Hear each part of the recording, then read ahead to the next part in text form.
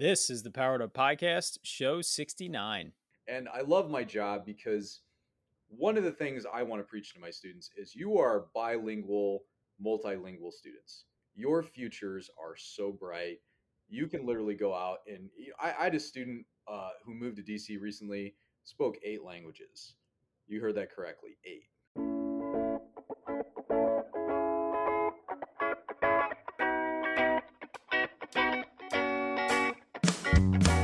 Welcome to a real-world education with insight and advice from teachers in the game, where current and former educators reveal what truly sets apart the great teachers and what it takes to make a positive impact on students. Whether you're in pre-service learning, new to the game, or a seasoned veteran, this is the show for you. You'll leave feeling inspired to take action because we are powering education by empowering you.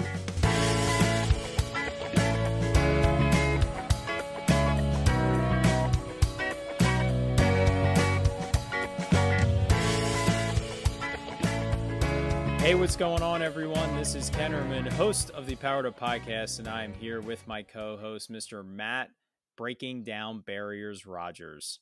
Matt, what is going on, my friend? How you doing tonight? You know, I am so good right now. I am amped up. It is the week before PSSA state testing. We had our first testing skills conversation because the kids don't have to worry about it. You know, we've done some great stuff all year long. I have no worries whatsoever. Yeah, I don't know. 6 days before they start, that's about the right time to start some test taking strategies. So that's what's going on in my world. What's going on with you? I agree with you. I don't really think you need to do much before then. I would say something I did a little bit before 6 days is exposing them to multiple choice questions, just because we didn't do that a lot. So embedding that into some of our centers and stations was another thing I did. But I'm doing great as well. I actually spent my day facilitating professional development for a small school. So I designed the entire day for them. It was my second day working with them, and they were a fantastic group. We talked a lot about systems to put in place for student-centered learning. We talked a lot about enhancing and improving the culture of learning in your school. How to build choice in, do value-based choice versus skill-based choice, a lot of big idea concepts. And I told them, my first day with them was really successful. They challenged me and I challenged them in a positive way. And, I said to them, I could have made your day very easy and come in and say, this is how you use Screencastify. This is how you use Nearpod. I could have just taught them tools, and it would have been a much easier day for them. But I was pleased to know that I could challenge them as much as I did. And to be honest, it could have been a lot easier for me to plan if I would have done that same thing. So it was a really, really productive day of productive struggle and really having some great conversations. So it was awesome to follow that up with an amazing interview that we just had. We had the 2022 Nebraska Teacher of the Year, Lee Perez, and he is an ESL teacher, and he just blew us away with ideas, with practical instructional strategies on how to support these students. This was hugely beneficial for me because I would say this is probably one of my greatest weaknesses as a teacher, just for the mere fact that I haven't had much experience supporting and teaching these students. So Matt, what's one main thing or one small thing that you think teachers and our listeners can take away from this interview? To summarize, I think, the hashtag work worth doing. I feel like Lee demonstrated not just his position, but teachers in general, how we have the ability to make sizable changes for kids and impact kids' lives substantially, which is just, really, really powerful. I'll give a little preview. He mentioned the idea of getting this advice that he was exhausted at the end of the day and more tired than his students, which I know we've talked about before. And specifically with my ESL experience, now again, I have 9-year-olds and 10-year-olds. They're very malleable and they're very much desiring to please me and other classmates. They want to help. if you give a 9-year-old Google Translate, they do not see language as a barrier. And it's been incredible to, turn over some of the responsibility. I don't need to be a language expert. And you'll hear Lee, he's not a language expert, even though he's responsible for administering English to members of the school community, that it will be their second or maybe third or ninth language, as he refers to. And so just something to point out, that going along, not to, gas you up anymore, but that idea of turning it over to kids often is totally educationally responsible. And I think sometimes we need to hear that. It's okay to hand that over, because we often default to we need to do. I'm sitting in that interview, Ken. I don't know if you felt this way. Oh my goodness, I should be. I can't believe I haven't done. I need to go tomorrow and do this. And then I started thinking, my ELs are well cared for. They are growing at an incredible rate. They are involved in so many parts. Things are going right, and I need to lean into that. And like you said, it's kind of an uncomfortable and relatively, dare I say, new thing for us to be considering as educators, because it is just becoming significantly more prevalent in regular ed and all classrooms. Yeah, I mean, I was sitting in that interview thinking exactly what you were just saying, and just the idea that, man, I just feel so lucky right now. We just get to hear amazing conversations week in and week out. And we have been on a run of just awesome, awesome guests. And Lee has just continued to raise that bar. I mean, we've just had so many great conversations, and it's why we do this podcast. We want to provide the space for these amazing educators to talk about what they're passionate about, and talk about what really gets them going and gets them powered up, and we just get to learn so many amazing strategies, mindsets, ideas from these teachers. And I just hope more and more teachers start to follow along, not because I want our listeners to increase, because I want the impact that this show can have to reach more teachers, because I truly believe the guests that we are curating here is just an incredible experience. It's some of the best conversations, I think, happening in education. I'm trying to say that from a non-biased standpoint, but I really do believe that. So on that note, before we jump into the interview, if you haven't already, please subscribe to this podcast so you can listen to Lee and the other amazing educators that we have every week, because we release a show every Thursday, whether you're listening or watching us on YouTube. And if you are not, follow us on Twitter as well. Matt, where can everyone follow you on Twitter? Me at EdTechNeighbor. That's my handle. Okay. And I am at Ken Ehrman. And also our podcast is at Power EDU Up. So make sure you're following along. We should probably do a better job of reminding people of that every week, where they can follow us, since we ask our guests every week. So show 69, we're getting it there, and we're improving as we go here. So without any further delay, let's jump into this awesome interview with Lee Perez. This podcast is a proud member of the Teach Better Podcast Network. Better today, better tomorrow, and the podcast to get you there. You can find out more at teachbetter.com/podcasts. Now let's get back to the episode. Hi, Lee. Welcome to the Powered Up Podcast. How you doing tonight? Doing good. How are you this evening? We're doing excellent. So start things off real simple for us. Officially introduce yourself. Let us know where you are coming from, and give us a snapshot of your career in education. Yeah, so my name is Lee Perez. I just turned 40 on January 19th. I teach English as a second language, ESL, for Alice Buffett Magnet Middle School in Omaha, Nebraska. And that name should sound familiar. That is actually Warren Buffett's aunt, who's the school's named after. It's a really beautiful, supportive school. It's kind of a legacy school. I've only been there for 3 years. And I've been teaching 15 years overall. So I've spent the last 3 years teaching ESL at Alice Buffett. Prior to that, I was teaching 7th grade world studies on the English side of a dual language program at a school called R.M. Mars Magnet Center in South Omaha. So yeah, 15 years in education. I'm halfway done with my master's degree in teaching English to speakers of other languages. It's called TESOL. I was going to start that this year, and then Teacher of the Year happened. So I'm going to put that on hold and finish that next year. But yeah, I have 5 classes from that, and then I'll have my master's degree. So that's just a little bit about myself. Excellent. So you very humbly announced that you are the 2022 Omaha Teacher of the Year, which is incredible. I'm really excited to learn from you and get to know you and what you're passionate about in your classroom.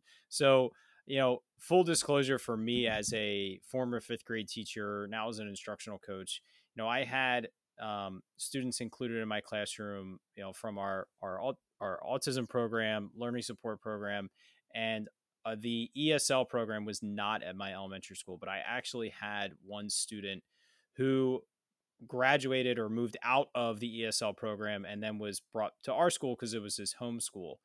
And it was a very eye-opening experience for me because, he was fluent in English. So I didn't even have that layer of support I needed to provide him. But the eye-opening thing for me was we would be reading stories or we would be doing different content, especially in reading and social studies where I saw most. And the lack of background knowledge that he had was really, really eye-opening to me. Luckily I realized it quickly. It wasn't something I anticipated. And I would constantly check in with him and remind him, like, listen, if we're ever doing something, you just don't know what a word is, like, just check with me, because it was usually just the lack of background knowledge. And so it was eye-opening for me in the sense that I think that is one of the most challenging populations to support in a classroom. So, as a 5th through 8th grade ESL teacher, what would you say are your top priorities in not necessarily supporting students, because I know we'll get into that, but really supporting teachers in doing our best to support those students? Okay, so that's why I ran for Nebraska Teacher of the Year. Is when I looked at the history of the award since 1972. There's never been an ESL teacher that ever won State Teacher of the Year. So that's why I ran, because I started to notice that in my career, even when I was at Mars, the dual language program is a program where they enroll English language learners. We call them Ls. And I just noticed that there was just a lot of misconceptions and misinformation and just language myths about ESL students overall. So whenever I go out and I give my speeches and my keynotes and my workshops around the state of Nebraska, education majors and student teachers and even, education faculty will ask me these questions. And I'm just like thinking, like, this is why I ran for Nebraska Teacher of the Year. So for example, let me give you some language facts. Number one, it takes 7 to 10 years to learn, master, and apply language according to linguistics. So it takes time. It is a process. Number two, there's this myth that goes around that you have to speak all these languages to be an ESL teacher. Sometimes one of the questions that's asked me is like, how do you know 50 languages? I'm like, I don't. I wish I did, but I don't. And you don't have to be bilingual or multilingual to be an ESL teacher. It does help, but you are teaching them English, and many of them that come over specifically as refugees do get a lot of social English instruction in refugee camps that are provided by the United Nations and like the Peace Corps that'll send teachers over there to teach these populations English. Another one is a student's native language can actually support their acquisition of a second language. So specifically, like with Spanish, it's called cognates. So like, for example, like conflict in English is conflicto, and you can make those language connections with students. But it's not just Spanish. Like according to language experts in linguistics, pretty much any student's native language can support their acquisition of a second language. So it's really an honor to go around and give these presentation and give these language facts, because teachers need more training on English language learners, because they always come to one of the two big things I see is they automatically think, okay, it's a SPED issue, special education. And I'm like, not necessarily. Not that kids can't be dual coded, they can. Or they think, oh, well, it's a speech language pathology issue. And I'm like, no, that's called an accent. That's an Eastern European accent from like Tajikistan.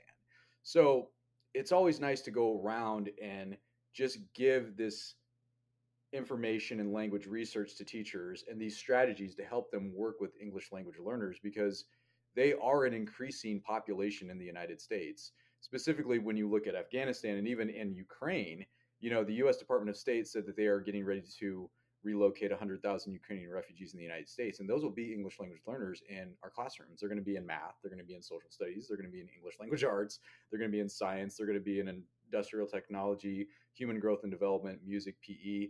And I think it's important that teachers have the language, facts, and research and the strategies to work with these populations.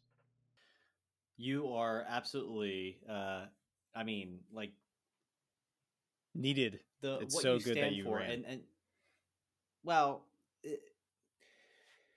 I think it's one of those aspects where, to give you kind of my background. So I'm a fourth grade teacher. Oh, bless Our you. elementary school, thank you. So our elementary school used to kind of take in the autistic support and send our ELs to the other elementary school, which my wife works at. My wife is um, hardly fluent in Spanish, but definitely studied it and retained a lot of it, and has gone to Spain and to the Dominican Republic and different areas where she's been able to utilize Spanish. And I know ESL is not just Spanish, but in our population, that's what we are most frequently interacting with. Last year, during the pandemic, ELs were transitioned to their neighborhood schools because the need became great enough that we had an additional teacher. And so we spent a lot of professional development trying to acclimate how to support ELs.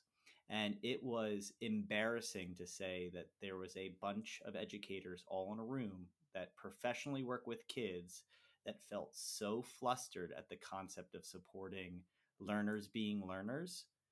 But it is a very unique situation to consider, this tapping into a previous language and a variety of abilities, and to not have associations, and to not have, what we would hear from a traditional English learner, and one who maybe domestically was born here.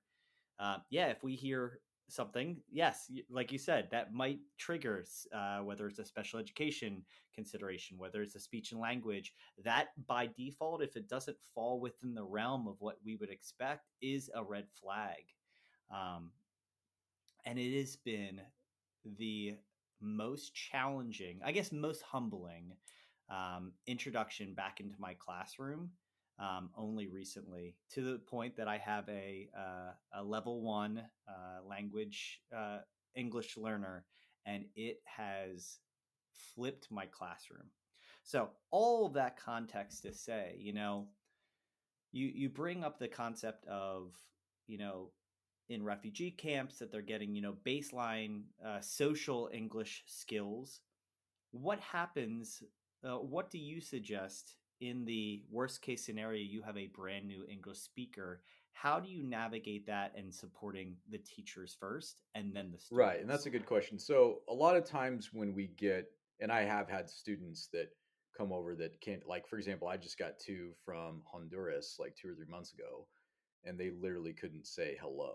Like, so you do, so specifically in the ELL world, it's called SLIFE, and that's an acronym. There's a lot of acronyms in ESL, but it's called SLIFE. It stands for Students with Limited Interrupted Formal Education, which means in in their life, their education was somehow interrupted, and sometimes they went years, and I do mean years, without any type of traditional school. So they get to the United States, and again, they can't even say hello.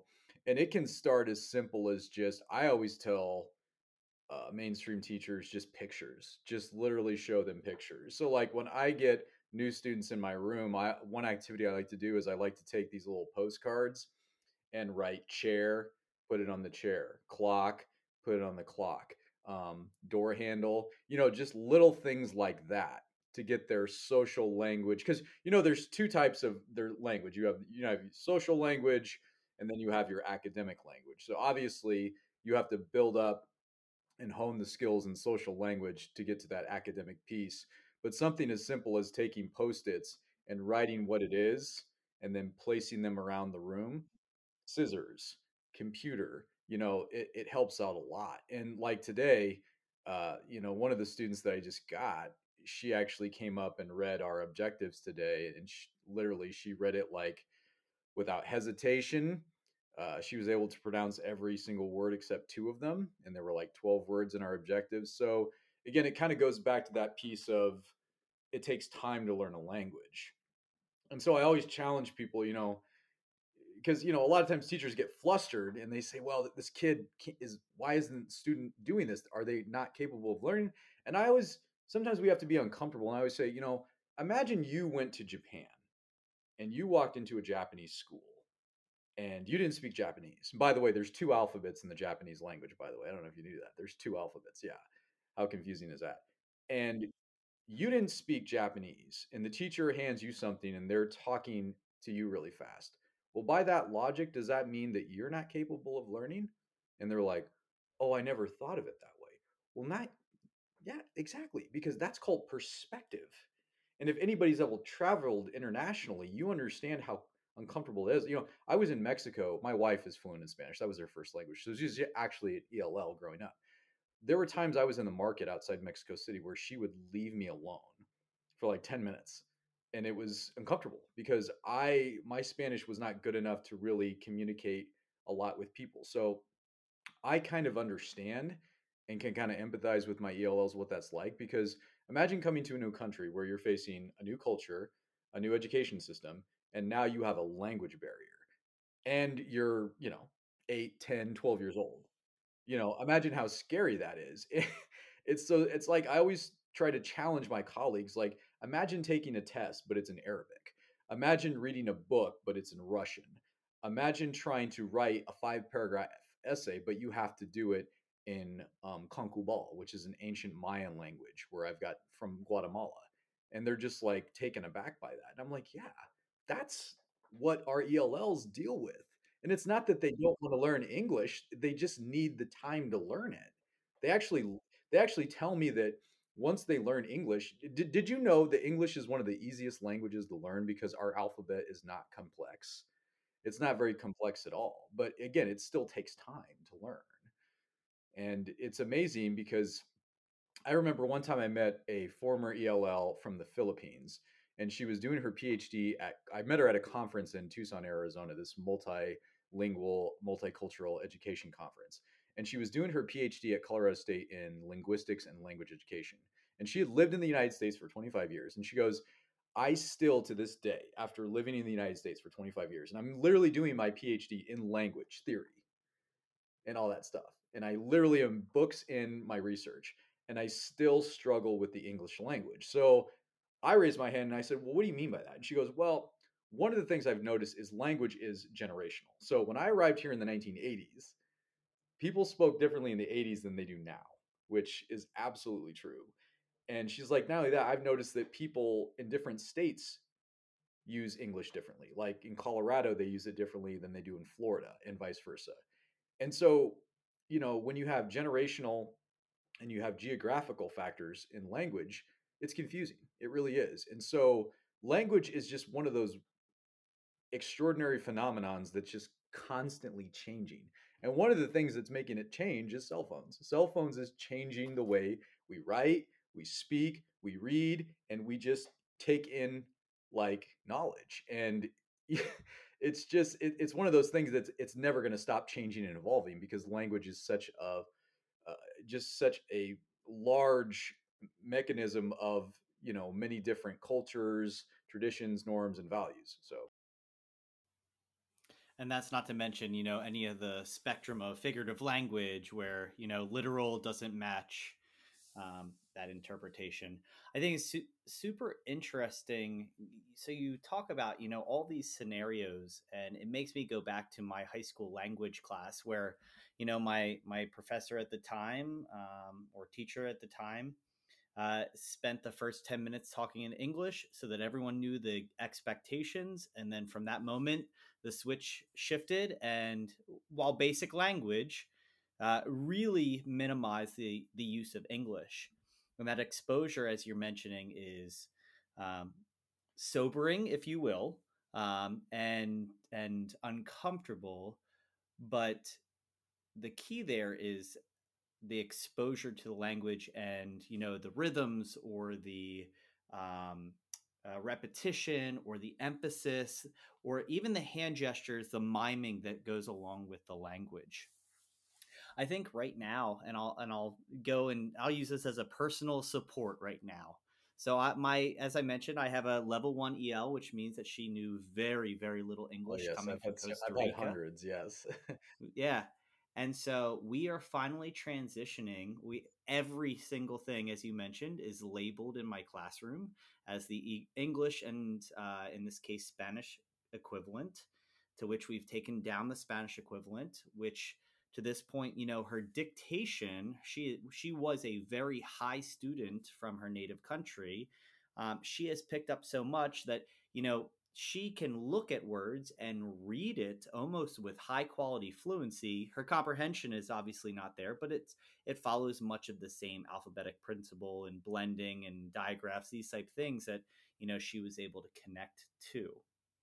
So I guess my question, again, this is benefiting me as well as hopefully launching into something else, is, we get the idea of exposure. We understand this idea of, if they hear it enough, maybe they'll pick up on certain things and they're eagerly, they want to learn English. They want to feel more comfortable. And the big question is, what comes next? Because you in your position, say, for the first few weeks, have her grow comfortable, use translation, have her do as much as she can in the scenario. And, I can have almost grade level expectations at this point in my mathematics skills, but not quite in my English and language arts skills, which for many obvious reasons. So, what is kind of that spectrum of transitions in the sense of how we support learners? They are able to, slowly speak the language or basic communication, but it's accurate. How do you continue to support learners that are acquiring this language at a rapid rate, but continue to build? Because we all know the teacher's classic, if they're in my room, I have to assess them Right. and Yeah. take the credit. Yes. And, if they didn't do it to that level, we all know that scenario. It's very difficult to say right now she has a math grade, but she doesn't have an ELA grade. Right. And the thing I do is, whenever I get a new student, I never want to. One of the reasons um, I have literally a 44% exit rate in my program, which means kids take a state assessment in Nebraska called the English Language Proficiency Assessment for the 21st Century. It's called ELP 21. So they take it in reading, writing, speaking, and listening. So I have a 44% exit rate in my program. And one of the reasons my exit rate is so high is that I really, really firmly believe in all the language facts I just said. So, for example, even that new student that I got, today we were doing an assignment and I basically said to her, like, if you want to write this in English, you can, but you don't have to if you want to write it in Spanish. And so she first started writing everything in Spanish. So then now she's starting to write things in English. Like she'll write half of it in Spanish and half it in English. So that just kind of tells me that she is picking up things quickly. Because here's the thing: one of the best ways to learn a language is, in my opinion, is to not take a class. It's to be immersed in it, like daily. Like, I took 2 years of Spanish in high school, and I'm nothing against my Spanish teachers or anything, but my Spanish was more honed in 3 weeks in Mexico, just by social, because we're human beings. We are social beings by nature. And so my Spanish was better honed just by being socially immersed in it on a daily basis than by taking every class. So one of the things that we do all the time in my class is we're constantly talking to each other, and not just in English, in other languages. And for example, today, one of my ELs that I got a few years ago, she literally came in, didn't speak any English, and now she's talking all sorts of English. And I'm always telling the students, someday you're going to be her. Just be patient. And so I was just like, we had a little bit of spare time. We had 8 minutes left, and it was kind of a long day. And I said, write your alphabet for me. And she wrote her alphabet in Russian for me. And it's cool because like the the Russian alphabet's called the Cyrillic alphabet. It's very similar to the Greek alphabet. And she was just kind of explaining what every word meant. She was writing things out. But again, it's about being patient, giving the students time, and just being very empowering with their native language. Because we live in a world where I understand that English is the primary language spoken, but you have all these English only initiatives. And I'm not saying that English is bad or anything. I teach it, but the thing is a lot of these kids, when they come over, they want to keep their culture intact. And language and culture are the same thing. So not that they don't want to assimilate into American society, but I truly believe in the notion of acculturation, and that is coming over to America, and embracing our values, but never forgetting where you came from either. And a lot of that is language. So that's how I approach it, and it seems to be working. Is because I want to be super respectful to these kids and their languages, because I mean their language is beautiful. Like just looking at the Russian alphabet, looking at the alphabets of other countries, and having them explain how things work. English is easy. It really is easy, and I love my job because one of the things I want to preach to my students is you are bilingual, multilingual students. Your futures are so bright. You can literally go out and I had a student who moved to DC recently, spoke 8 languages. You heard that correctly, 8. And she's learning Spanish right now. And I told her, her primary language was Daryan Pashto from Afghanistan. And instead of writing right to left, they write it left to right. And it's just, I watched her write it one day, and it was probably one of the most surreal things to watch in the world. It was super, super cool. But sometimes she would complain to me because I would say, like, can you take this assignment and write it in, Pashto? And she'd be like, oh, do I have to? And then she showed me, because in a lot of alphabets, something as simple as my name is Lee can be like almost like a paragraph long. It's just some of these languages, their alphabets are super wordy. So then when she showed me what it looked like, I was like, okay, just write half of it. And she's like, oh, okay. But it's like watching her, because she was kind of ambidextrous, so she could write with her left hand. Watching her write that was one of the coolest things I've ever seen. So I am big on multilingual pedagogy in my classroom, and it's working. It does absolutely work for sure. So as a classroom teacher, regardless if I'm teaching health and phys ed, art, social studies, just general subjects, and I have students that are ELL students. They're transitioning in. They're starting to pick up the social pieces. I've done some of the strategies that you're talking about. The academic piece is a whole nother layer to tackle. And you talked about the difference between social and academic language. And yes, it's very easy when you compare supporting a student who struggles with the content because they have a learning disability or different things to this language barrier. Well, now all of a sudden differentiating to that student with a learning disability seems a lot easier because I just need to find a different strategy. Maybe I bring in some manipulatives. That was something that I did for years. So for me, with a lack of experience, that now all of a sudden seems incredibly easy compared to this challenge of language barrier. So what are some simple strategies to best support these learners who have these language barriers from the academic sense, very well knowing that they could be incredibly intelligent, but like you said, it's a completely different language. So what are some simple things that I can start to do on a daily basis to support these students academically aside from that social language? I'm glad you asked that, because a lot of people, they will treat multilingualism and bilingualism as a disability and treat it as an ability. Like the fact that a student can code switch and language into multiple languages a day, because I have kids that some of them are bilingual, trilingual, speak 4 languages, speak 8. The fact that they can do that says that they can learn language. That's called comprehensible input. So one of the reasons why my students are so successful in my program is once their language is to a level where I think that they can be challenged with very rigorous instruction, that's exactly what I do. So I use a lot of academic conversations and debates. So it's actually one of my workshops is Nebraska Teacher of the Year. And when this interview is over, I will email both of you a story circle that two of my English language learners did on a very tough topic to talk about: equity. Equity in schools. Yes, you heard that right. They actually talked about what equity is in school, and they talked about what examples were. And the incredible thing about it is these students have only been in the United States for 3 years. So, remember that 7 to 10 years, but what you see is kind of like that analogy of the iceberg of hard work. Like underneath, you see all the sacrifice, the late night, the tears. So what you're seeing is the top of the iceberg.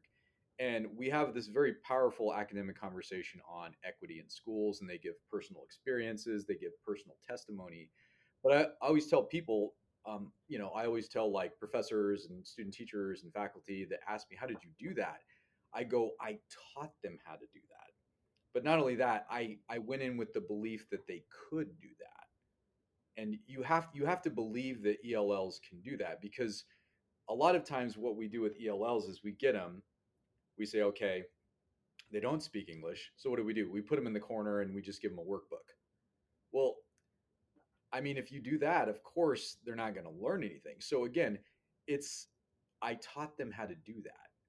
And when you watch that, you're going to notice that they use some of the um, same language that I do, some of the same like language starters that I use and conversation starters that I use, but I taught them how to do that. And you'll see, okay, they're keep saying, in my opinion, I believe.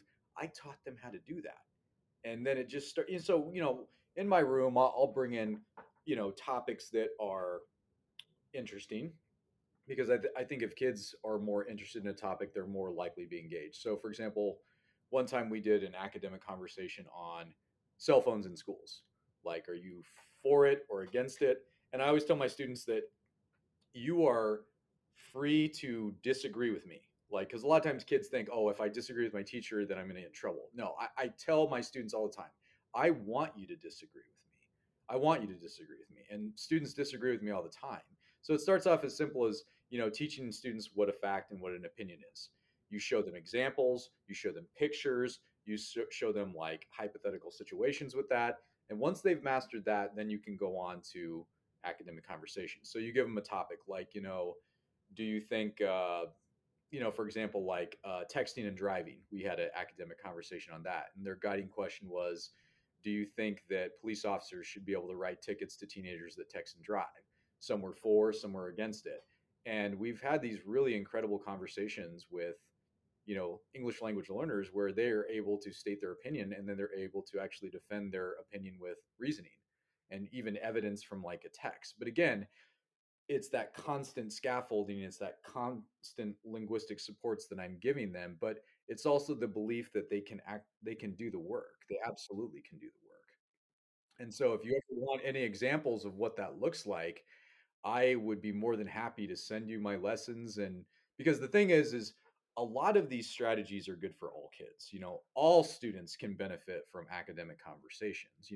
High ability learners, sometimes we forget they need needs, special education, ELLs, even our regular kiddos, they can benefit from being better critical thinkers, being able to cite text evidence, being able to defend positions with reasoning. I've had students in my class write the mayor of Omaha about how to make the city of Omaha more equitable for people with disabilities, specifically with wheelchairs. If you ever want to see those letters, I'll send them to you. And but again, that's the result of the constant scaffolding and the constant teaching and reteaching of the skill. But again, they absolutely are capable of that when they're ready. So for example, with the student I have now, she's not ready for that yet, but I always say yet. The key word is yet. She will get there, because one of the students that I will send you this YouTube link, she will even admit towards the end of the story circle on equity, she was like, when I first got here, the only words I could say were, I don't speak English. And now you'll see how her academic English has progressed, and you'll be like, wow, that's incredible. For being in the United States for 3 years. That's amazing. So yeah, it's just honestly, I think sometimes teachers make it harder than it has to be, but it's kind of one of those misconceptions or that bias we have of, oh, it's an ELL. They're incapable of learning. It's kind of like kids with autism. We've heard that myth with well, kids with autism can't learn. Yes, they can. Oh, they absolutely can learn. Special education kids can learn. We just have to figure out how they learn. And the how is probably the most important part. So, yeah. Yeah, so I will say, one, I would absolutely love to get any of those resources you're willing to share. We can Yes. throw all of them up on our show notes page, which for this one Yes. is poweredup.com/show69. So I'll Yes. link all that in. Before you jump in, I just want to just kind of reinforce the thing that you're saying. You keep saying that I love is, this belief that they could do that. And you, again, now referenced students with autism, the learning support students, a phrase that I hear a lot that I can't stand hearing, and it doesn't even have to relate to ELL populations or special ed. It's, well, the students should know that. They should know how to manage their time. They should know how to study. No, they Yes. shouldn't. If they Yes. don't know, it's our job to teach them.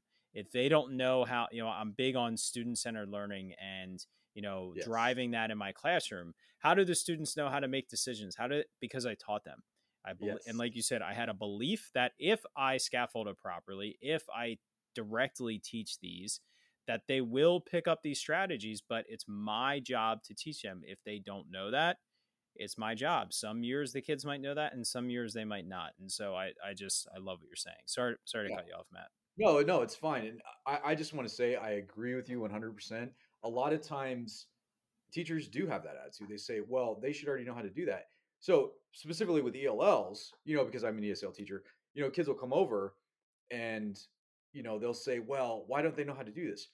Well, it's because they haven't been in school for 6 years, because they're SLIFE. They're students with limited interrupted formal education. They know how to do a lot of things. And I think sometimes we lose sight of that is, we're a teacher. That's our job, is to teach them. Think about it. When we come back from winter break, what do we go over the first week? Rules and procedures and how school works, because literally within 2 weeks they forget that. And sometimes they just need a refresher. I've never once in my almost 16 years of teaching had my students come in and say, okay, you all remember what to do, let's just continue. No, we review fire drills, how to use the bathroom, everything. It's again something that has to be explicitly taught. And yeah, that drives me crazy too, is like, well, they should already know how to do that. No, it's like here's the thing, like, my philosophy is even if a kid has mastered a skill, they can still do better. Like, they absolutely can do better. Like, you'll see one of my students in this YouTube video, and I'll link it in the chat when we get off this interview. We did this back in October. It's April, and her English is just, you can walk into my classroom and you can say to my kids, what does the word transparent mean? I want you to be transparent with me. And my kids know what you're talking about, because I've taught them what that word means. We've used examples. I've showed them pictures. My kids know what advocate and advocacy means. So when my kids come up to me and they say, well, Mr. Prez, I have, I'm kind of struggling in this class. I say, I want you to go advocate for yourself. And so I'll write them a pass and they'll go do that, because they know what I mean by that. It's like, always, every day I try to introduce at least 2 to 3 vocabulary words to them. And I explicitly try to teach them that. So like, we were getting ready to test and stuff. And I said, I don't want you to get fatigued. They know what that means. They know what I mean by that. I didn't say tired. I said, I don't want you to get fatigued. They understand what that means. So I always try to introduce 2 to 3 new vocabulary words a day. But the thing is like, I'm constantly teaching them things. And it drives me nuts when teachers say that. And if I had a dime for every time I heard that, I'd have a yacht in Aruba right now. I really would. Mm-hmm. Well, and I think, the two things, merging them together, Lee, what you're saying is what you're covering, conversations and arguments or opinions and evidence, um, through those demonstrations and activities, that's just good teaching practice. And that's what we've seen, in every spectrum of teaching, every spectrum. As I was a learning support teacher for 5 years, and the attributes, what allowed me to transition smoothly into a regular ed classroom was simply knowing how to create adaptations and modifications for my students if I observed them not being successful in the moment. It wasn't a big concern. I didn't sit behind a podium and say, oh, this is how it's supposed to be. But whatever the spectrum is, we as educators look and say, hey, how can we problem solve? That is the game of education. And so the opposite is they should know is really the dystopian, all of my learners are advanced and I send them and they do high quality book work with no kind of expectations. I don't know if there's ever been a class like that, but it's definitely not what our classroom is going to look in the next 3, 5, 10 years.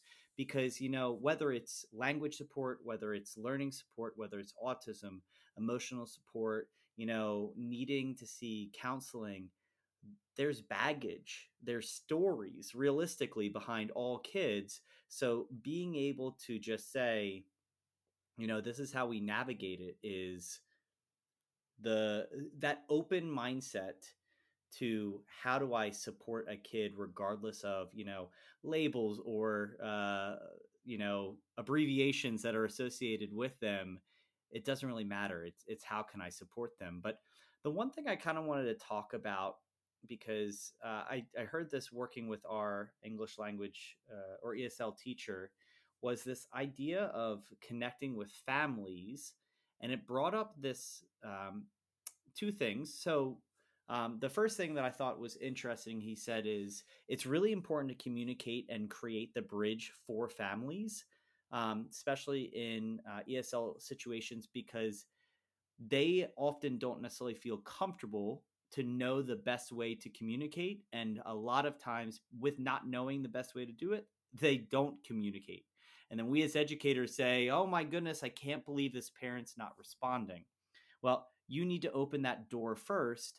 And there are some fantastic ways to do introductory phone calls with translation, even seeing the kids there. So that is one thing I want you to talk about. And then I have a follow-up afterwards, tapping into safety. So first of all, I'm really glad you brought up that point because I always tell teachers that some of the best teaching and some of the best advocacy will happen outside of the four rooms of your classroom. And being engaged with families and community is vital.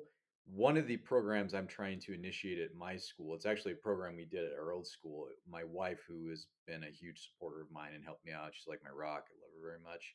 Mariana, got to give you a shout out.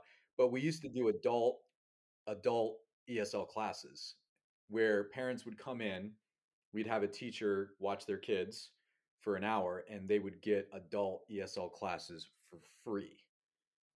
And in a year, they could get a certificate and everything. So what I'm trying to do is COVID kind of threw a wrench in that for many years, and I'm still trying to work on that right now. My school's fabulous, but a lot of my kids as parents want, and that's another myth I kind of want to dispel, is a lot of times in the population, in American population, they say, well, they don't want to learn English.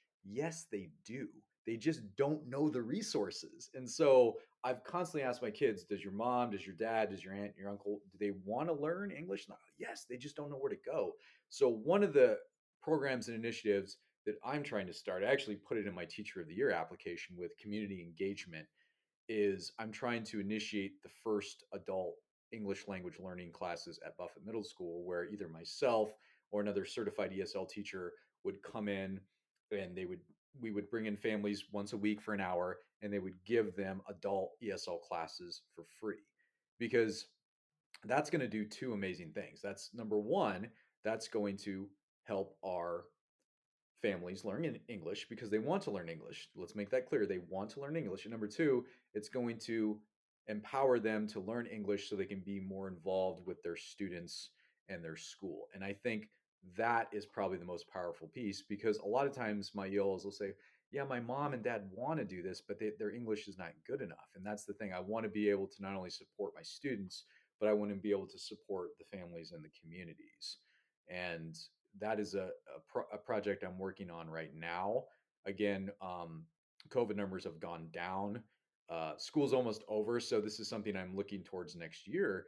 But the interest in that is like literally 99.9% of my families want their families want to do it. They're eager to do it. And it's something that I really want to do because I really want to advocate for my students, their families, and our communities. And that's where it's almost beneficial that, you have kids that are obligated to receive the services because they're school age. Yes. And, that challenge, Duolingo and Rosetta Stone are great programs, but awesome. they're not cheap. I love that program. Yeah. Yeah, but they're not cheap. And, Yes. if it's one of those things that you're jumping, that's something you might be able to go if you are school age and Yes. have more access to and learn other languages and those associations. The one other thing Can that I wanna ask a talk, and then really Ken, quick question, Matt? Totally related to this I topic. guess so. Lee, Go have you ever ahead. heard of the application called Talking Points? No, I have not. So someone in my district found this and was exploring it a little bit just in the last month or so. It's, if you're familiar with the app called Remind, where you can essentially text with parents through your computer, but it's texting to them, but you're getting it back through their software, so you're not actually giving out your cell phone number. It's that Really? premise, but it automatically translates. So I can type a message in English, and then you will receive the message in whatever native language you use. You can Wow. respond in your native language, and then I get your response in English. And No, so far, she has found really good success with, she's kind of asking the parents, like, is it actually like, are you actually understanding what I'm saying? And just based on their responses, she's starting to infer that it works pretty well. So it's called Talking Points. I'll link that up as well. I'd be curious for I've you to never kind heard of that, but that sounds vet it. And I'm looking at it here because I couldn't remember the name of it, but I did find it.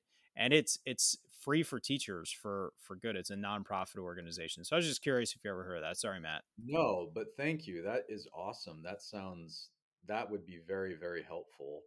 That's awesome. Wow. Actually, I did hear about that at our training, and it is one of the more supportive. And honestly, again, what you were almost mentioning, Lee, was this idea of creating a smaller gap between the barrier that the parents feel, so that they can be honest. When I know, shamefully, early meetings with these families that needed translation, one of the translators' initial statements is, be direct and be clear with what you're trying to say. So naturally, you're not as expressive as you might want to be, just because of those limits. But another thing that really kind of hit home for me, and what I'm hearing, is how, Lee, you end up being a safety net for these kids. They come to you with fear and anxiety and concern and worries about how to interact with their classmates. And then there's one of those aspects where, current events can throw a huge wrench, whether that's politics, whether it's, the status of the world, where there's significant anxiety that goes into it. So I would imagine your role ends up being both in the positive realm, promoting kids to be more immersed into their regular ed classrooms through your work with language development, but it's very, very dense in counseling and guidance. And you mentioned advocacy and this idea of, developing the learners to have ability to, advocate and recognize what they deserve. So, not to say that there's a way to limit your role into a certain number of categories, but how do you navigate some of the more sensitive situations, and what are some of the unknown features of your role beyond what we assume is just language? Yeah, so I wear many hats as an ESL teacher. They come to me for everything, and I'm okay with that. I'm okay with that. But the one thing I always want to teach my students, especially when their language gets more developed, is how to advocate for themselves. Because I say, if you're the only one in your family that speaks English, then you have to advocate for your families. Because I always tell them I'm not always going to be around. Like, I want to teach them those skills that are going to transcend the classroom and transcend their education into real life. But I will say the COVID-19 pandemic was hard. So when I first started at my school, I remember, it's spring break, it's that Friday. You want to leave and you just want spring break because you're tired and you just want a week off. And I remember we left and we just never came back. Just everything that was right when COVID hit and everything got shut down. And I remember thinking, like, are my kids okay? Like, are they eating? Are they safe? Are they scared? And it was really, I will say, like, it took a toll on me as an adult. I went through some anxiety and some depression and a little bit of trauma just seeing what was unfolding in the world. And I often thought, like, okay, now imagine living in a new country and not speaking the language and seeing all this unfold on TV and social media, like what that must be like. And yeah, it was tough. I mean, it was really tough. It was hard, and it just, I do a lot for my kids. If they need uh food or clothing, I reach out to nonprofits and I do advocacy for that. I actually recently did that for a family right now. If for example, when the COVID-19 vaccine came out and it was eligible for teenage students to get it, lots of kids would come up to me and say, hey, can you help me and my family get the vaccine? Like, where do we go? How do we do it? What documents do we need? So I literally helped set up appointments. When they got their vaccine cards, I would teach them, like, hey, take a picture of it and document it and things like that. I've helped families, set up bank accounts. I've helped kids, apply for FAFSA, things like that. I've wrote kids, many of my EL and dual language students.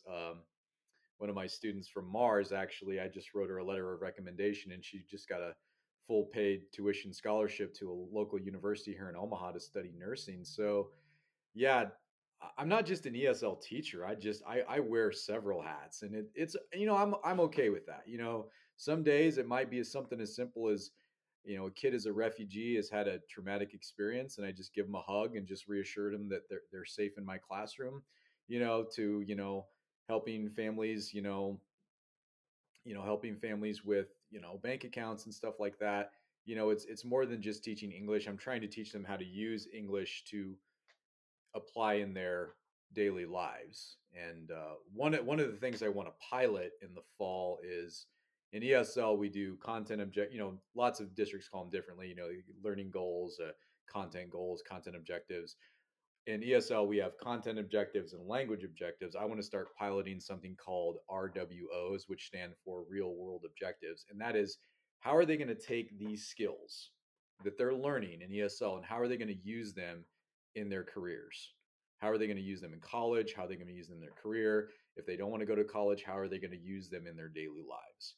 So and I think that a lot of times we in school, we're constantly fighting this battle with kids asking this question, when am I ever going to use this? And so I think real world objectives is a way to make instruction more relevant to them and give them more of that rationale, is that, okay, this is how you're going to use this in your life on a daily basis. For example, when they wrote the mayor, I said, one day you will be a constituent, you will be eligible to vote, and you will be able to cast your vote for whoever you want, which is fine. But you might have some criticisms with that person, and you might want to be able to express your concerns about how they are, how as an elected official they could do better. And so I explained to them how this skill I was teaching them could apply in the real world. And I do that with a lot of my skills. For example, with a lot of my kids that, lots of my kids want to be doctors. I have a kid that wants to be a dermatologist. She actually knows what that means. Lawyers, small business owners, accountants, bankers. And I always, so a lot of them, the verbal skills we go over, I teach them how that's good in interviews and things like that. So I think that a lot of times, the hats that I wear, there's several, but it's good because I'm not only teaching them English, I'm teaching them how to use English to be a productive citizen within the United States. And there's just no greater pleasure in my job because, these families, when they come over here, they have just the most amazing stories, but they also have, you just say to them, like, how did you survive that? It's so sad. I've had students that have told me, uh, I landed in Omaha a month ago, and a month back, literally, we were fleeing the Taliban because they shot a rocket at my school and they blew up my school because they don't want young girls to go to school. And now I have the privilege to come to school every day, and I don't have to worry about my life or my family's life. And so, just knowing that these kids come from just generational trauma that's been passed on from generation to generation, they're just so resilient that it just makes me want to wear all these hats for them. So I'm totally okay with that. Absolutely. It's fascinating to consider, we as educators get in this field to make difference in kids' lives. And it seems likely that you have the greatest privilege to make that a reality, maybe to a select number of students. You may not have a class of 18 at one time and feeling like you're making an impact there, or be a specialist where you see the entire school over a few day rotation, but you are that lifeline for these kids. And interestingly, like Ken, I know you and I have talked many times.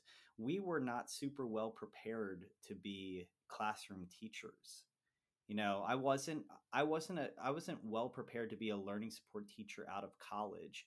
I just was willing to figure out whatever it took to make a kid successful with a learning challenge. And Lee, I feel like you had some vested interest. You were willing to explore, and you found culture fascinating. And I'm sure you have some background in there, but instructionally, it just felt like, you could have gone many ways. You just latched on a way that you felt like you could make a difference in kids' lives. And it's very evident. And Ken, I guess the thing that I'd kind of like you to kind of speak to is, you know, interacting with a lifeline, a resource like Lee in your building. How did you, in your experience, leverage, other perspectives, other support areas? How did you utilize the resources? Because we often get emphasis to work with our learning support and our emotional support and our autistic support teachers. But how did you prioritize, guidance counselors, social workers, ESL, other services, physical therapy, occupational therapy? How did you leverage those other resources that are as vitally important in the classroom environment? I would say, you're pointing out so many positions that are in a school that are all there to help make a student have a better experience, to feel more supported. And what I would say is it's important to learn what those other teachers do in those positions and what they, I don't want to say value, but what they spend a lot of their time in trying to help the student grow in, so that one, I know how I can support that and how I can reinforce those same ideas. So, as simple as Lee, when you were talking about labeling things in the classroom, like, that is something that you're doing in your classroom that benefits your students. I should be doing that. And, with counselors, what are conversations that they're having, or what is language that they're using to talk about, appropriate ways to communicate with each other. Physical therapists. If I have a student who is going to physical therapy once a week, what are some of his goals, and how can I, make that student hop to his station instead of walk? Like, would that help him grow in his goals? So I think just being aware of what everybody's doing, and then also knowing to tap into those resources to feel more supported in myself. if I'm struggling with something, those are the people that I should be leaning on first to learn from. So just always being on the same page. And I've said this many times when we've had different special ed teachers on, the kids are very aware when the teachers are on the same page.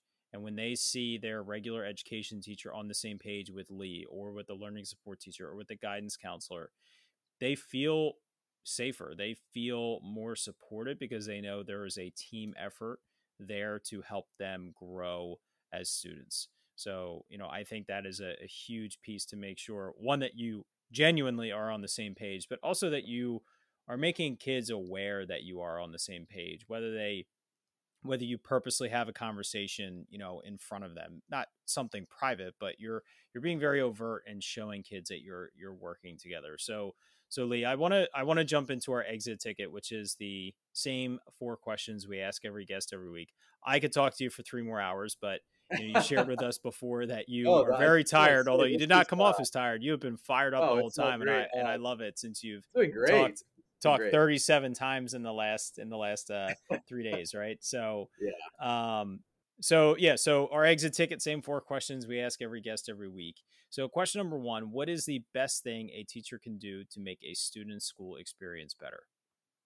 Just love what they do. And the thing is, as there's a lot of toxic negativity going around with the education profession. We're in the midst of a teacher shortage, and I know that things are tough right now, but I always tell people that just put on a smile. Even if you're having a bad day, trust me, I've had plenty of bad days, but sometimes you just got to put on an acting show for the kids because looking at some of the things that my kids have went through in their lives, I always tell teachers, trust me, you're compared to what they've dealt with, you're not having as bad a day as you think. And so I always tell educators, like, being happy doesn't mean you have to show up every day with a smile on your face. I mean, being happy is showing up knowing that things aren't always going to go the way they shouldn't go, but how you approach that and your attitude approach that, you can control all that.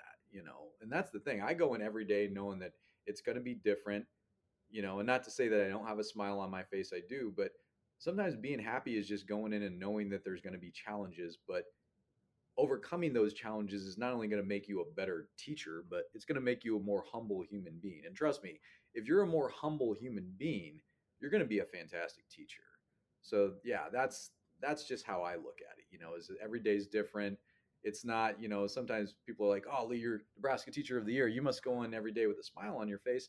Nah, there's challenges, but again, that doesn't mean I'm not happy. You know what I mean? I mean, how many of us go into work every day and we're super happy? I mean, it's always understanding that it's going to be different, but I've learned that, as much as I teach my kids, they teach me a lot about how I can be a better person, because we all have bias. And sometimes I think one of the best pieces of advice that I can give is always apologize to your students when you're wrong, because it shows that you're a human being. And I do that a lot. Sometimes if I get, if something's going wrong and I'm in a cranky mood or something like that, I'll pull a kid aside and I say, I'm so sorry. It's just been one of those days, technology's not working. I apologize. Kids really appreciate things like that. They really, really do. So you're giving out advice to the kids. Now to kind of flip it, what is a piece of advice that stuck with you that you think of frequently? And it could be from something you received from a colleague, a supervisor, or even a student. Yeah. Just never give up. I mean, I was an at-risk kid growing up. Uh, I barely graduated high school. I've been arrested for drunk driving. I've spent some time in jail for alcohol-related offenses. I've hit rock bottom, but so just don't ever give up, because even when I hit rock bottom, and trust me, when I was in jail for like 2 or 3 days, but I will say this: those 2 or 3 days, there's only so much you can read, and when you hit rock bottom, you have a lot of time to think about everything. I mean, every choice you've ever made in your life. And even during all those times when people could have wrote me off as a loser, which at the time I was, truthfully, in hindsight's 2020, I was totally a loser. I was on a very unproductive path. There was always amazing teachers there that just were there to give me the kind words that I needed to hear, and they just never gave up on me. And so that's what I would say is like, I went from literally sitting in a jail cell to now I'm Nebraska Teacher of the Year. So just don't ever give up. And I always tell my kids this: embrace failure. And I know that sounds weird, but embrace it, because the only way you're going to learn and succeed in life is if you fail. Take risks, understand that change isn't always bad, and understand that failure will lead to success. Because trust me, I have failed a lot in my life, but ultimately that is what led to my success. So that's the best piece of advice I would give is don't give up. It's okay to fail, and that will lead to success. So this leads into a great question. I can't wait to hear this answer. So you kind of alluded to this, and we talk about how the school year often goes in waves. And there's obviously, tons of excitement at the beginning of the year around the holidays, but times can be stressful. We're nearing a time that's stressful. The end of a report card, parent teacher conferences bring their stressors. What's something you feel like every teacher should think of or needs to hear to help power through that moment of struggle? That's a good question. Just from my advice is I think a lot of times teachers, we feel like, we have to do everything. We have to say yes to everything. And what I would say is learn how to professionally say no and don't feel bad about it. Because I think a lot of times, to allude to your question, like we get stressed out about deadlines and lesson planning and curriculum guides and pacing guides and conferences.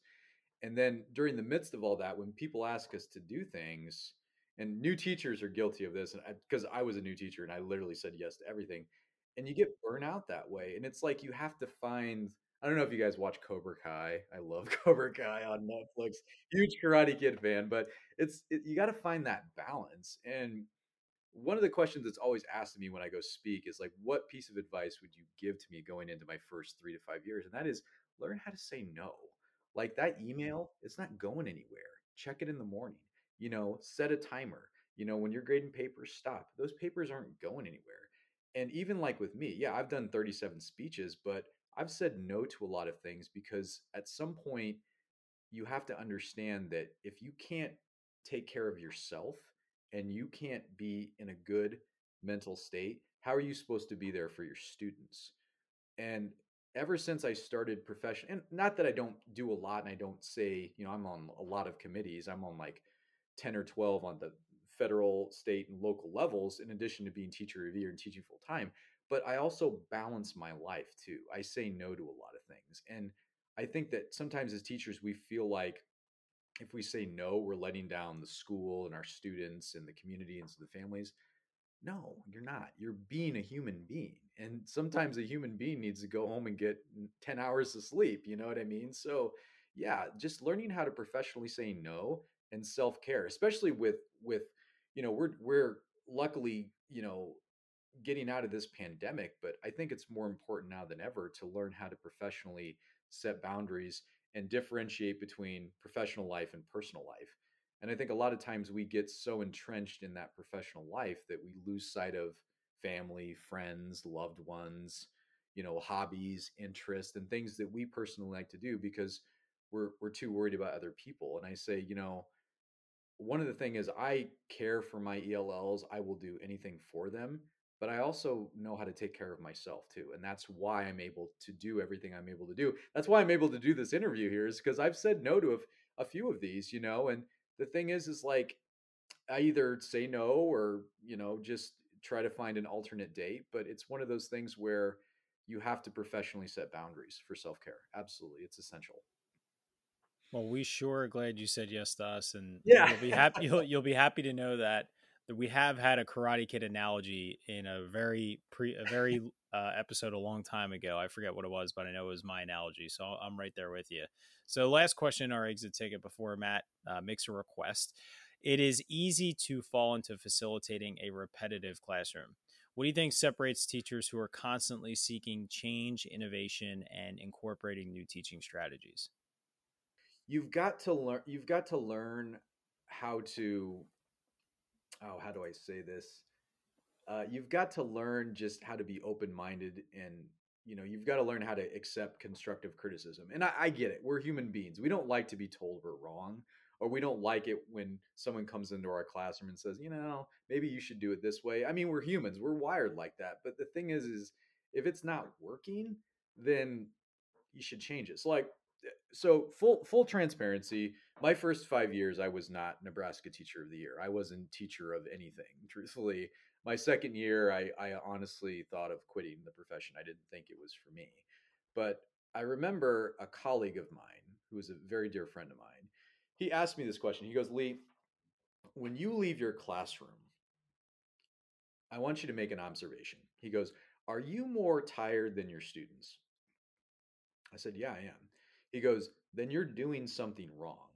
And I was like, oh.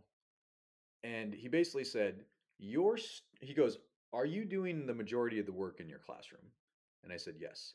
Then you're doing something wrong. And sometimes as humans, we want people to tell us what we want to hear as opposed to what we need to hear.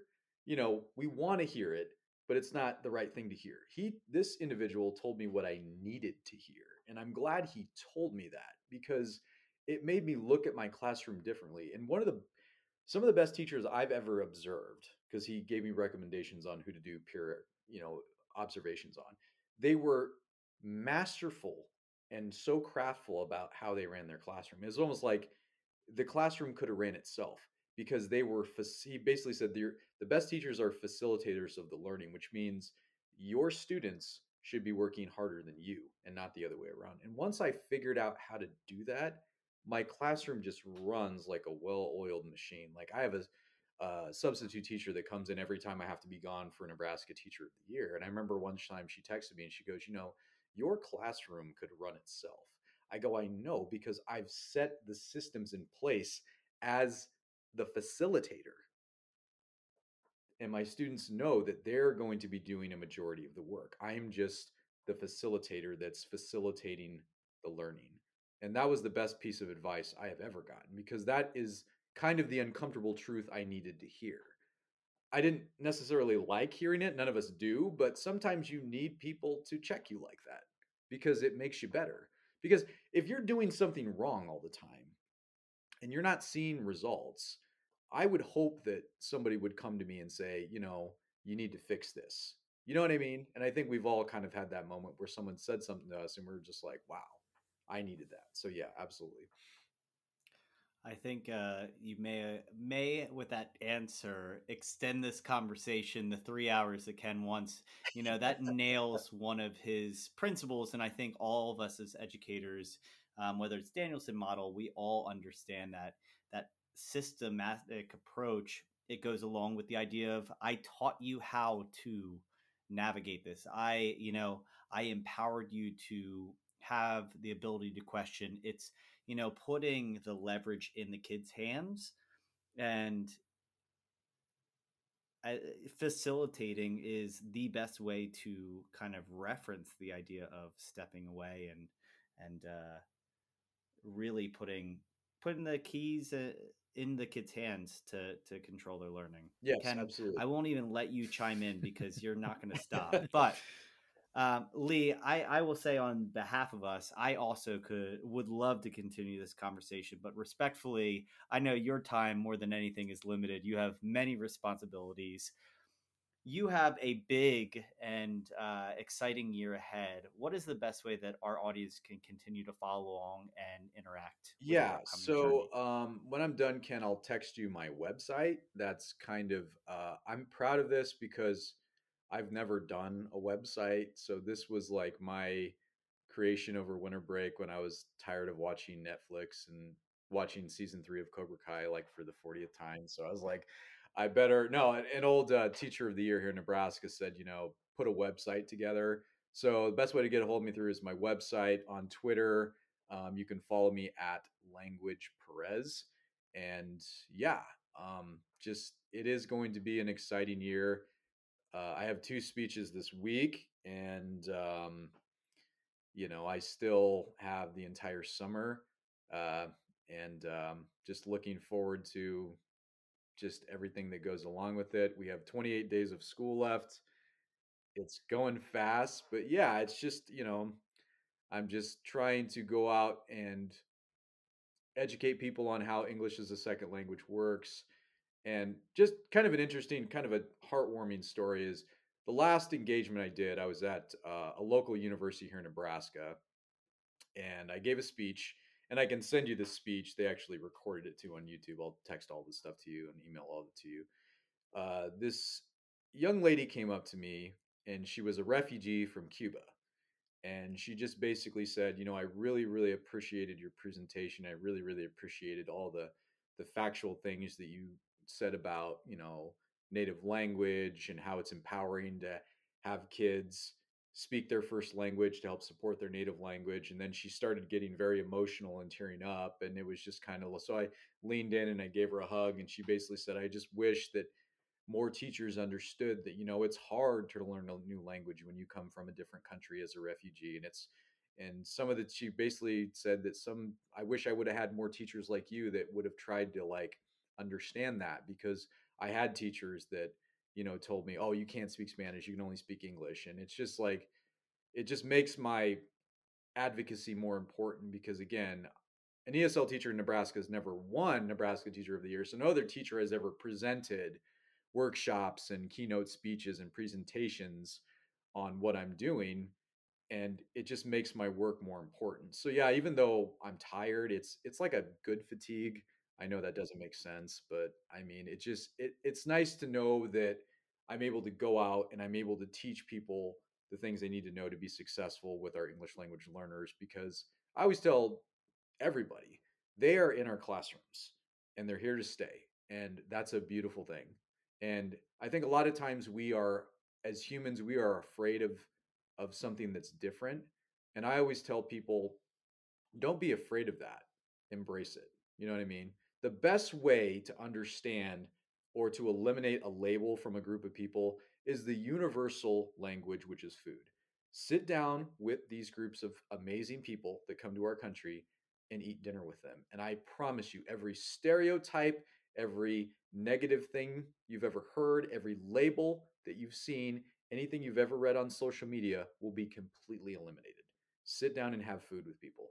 And I promise you, you will leave there saying, wow, that was the most impactful professional development I've ever had. So thank you. I love that. And that's such a great way to wrap this up here. So Lee, this has been fantastic. Both selfishly for Matt and I know we both pulled away a lot of, information, ideas, considerations for ourselves, but also for our listening and watching audience. They'll be able to do the same. And it's definitely something that you should be very proud of. And your school is incredibly lucky to have you influencing and impacting that program. And now Nebraska as a state overall, learning about that, I think you're on such a fantastic platform with your motivation of why you pursued that, and now making it to the national stage, as well as all the teachers of the year start to come together and do those activities that start to ramp up, but probably in the summer or next fall. We actually, last week, we just had on the Arkansas 2022 Teacher of the Year, Jessica Song. Yeah. Oh, yeah. Jessica. She was unbelievable. So this has been back to back, just like She is, powerhouse of. She's a special ed teacher, Yes, right? yes. So it's been bless. two back to back weeks of just incredible conversation around the topic of how can we best serve all of our learners in our communities. So this is it. Kind of just, it's funny how that worked out the 2 weeks back to back. So it's really been great for Matt and I, and for our audience overall. So everything that Lee shares and sends over, as well as some of the notes that I've taken as well, will all be found on our website page at powereduup.com/show69. So that'll be all there for you to check out and use as resources. So Lee, thank you again. And Mr. Rogers, why don't you close up shop for us? All right. As we power down this episode, without doubt, Lee, you left us feeling powered up. The main thing, as Lee kind of echoed, is, it is a gift to be a teacher. And you can go into every day tired, but with a smile on your face, and make a difference. So hopefully you do that tomorrow, and we look forward to talking to you next week.